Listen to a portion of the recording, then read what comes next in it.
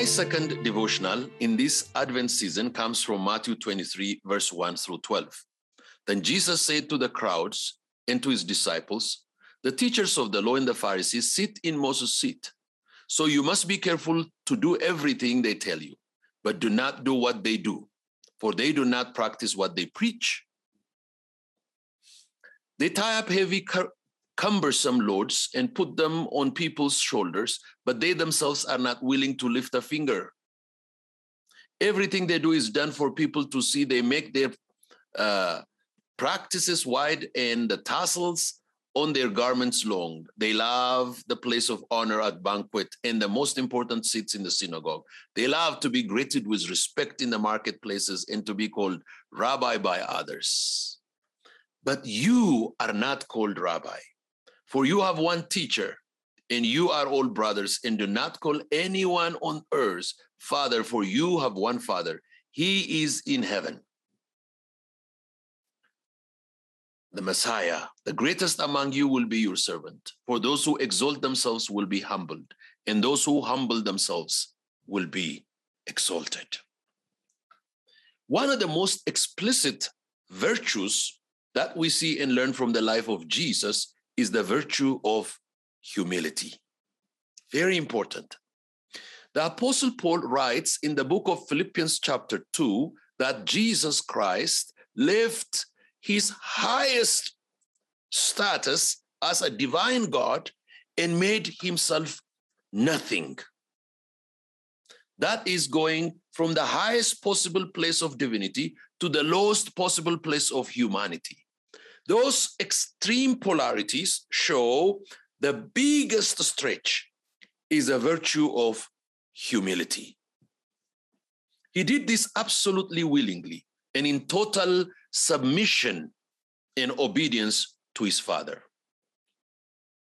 Humility is an act of submission. Without humility, there is no submission.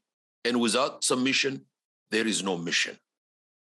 God, when he calls us to do mission, he is not giving us 100% control over everything that mission has to be done.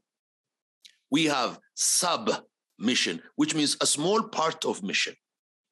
And we do that small part of mission given to us with absolute humility, which is also manifested in the word called nothingness and emptiness.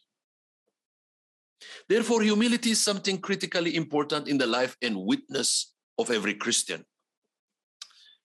On the other side, we see acts of arrogance, pride, rebellion, and a life of disobedience, and it's the most revealing character of Satan. However, we also see those kinds of behaviors and characters among people who consider themselves religious. Sometimes we judge others, we look down on others, we try to show our character and our virtues and our personality and say we are above you and better than you, and then we become hypocritical when we do that. No one can see, no one can follow God without humility. That's what Matthew 23 tells us. No one can come across and can come face to face in a total, solid, established relationship with God without the act of humility. Humility is coming and standing before God and admitting and confessing our shortcomings and declaring before God of the universe there is absolutely nothing we can do, no one we can be, nowhere we can go without the help and the grace of God. Without him, we are nothing. With him, there is nothing impossible. That is the value of humility in the life of a Christian. Humility is the other side of faith, and faith is the other side of humanity. Therefore, faith is a means of salvation, which means humility is another means of salvation. There is no faith without humility. Humility is the essence of faith, which means I have no confidence in myself, but I have total confidence in God. I can do nothing for myself, but with God, there is nothing impossible. I can't save myself. There is only God who can save me. So when I say I can't save myself, that is a manifestation of humility. When I say God is the only one who can save me, that is a manifestation of faith. Humility is the other side of faith. There is no faith without humility, and there is no humility without faith. When those two are combined, they ignite the essence of salvation, which is total dependence on the grace and saving power of God.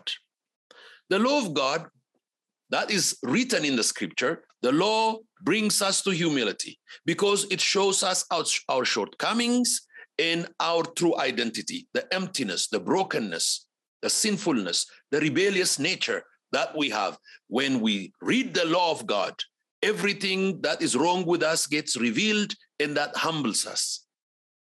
But the gospel of Jesus Christ brings us faith, which is confidence in God. Through humility and faith, we complete our salvation in Jesus Christ.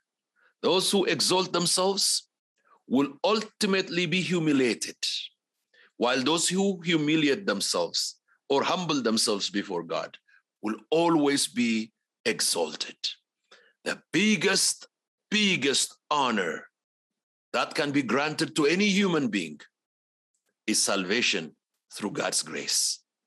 And there is no salvation through God's grace without humility, which comes as a result of the Holy Spirit's conviction and the admonition and the manifestation and the revelation of our true identity that is given to us or declared upon us with the grace of God. So today I pray, dear God, please bring the power of your love and the power of your word into our life constantly so that we can walk humbly. Dear Jesus, continue to help us. Pour out the power of your gospel into our soul so that we can walk and follow you by faith more and more. Amen.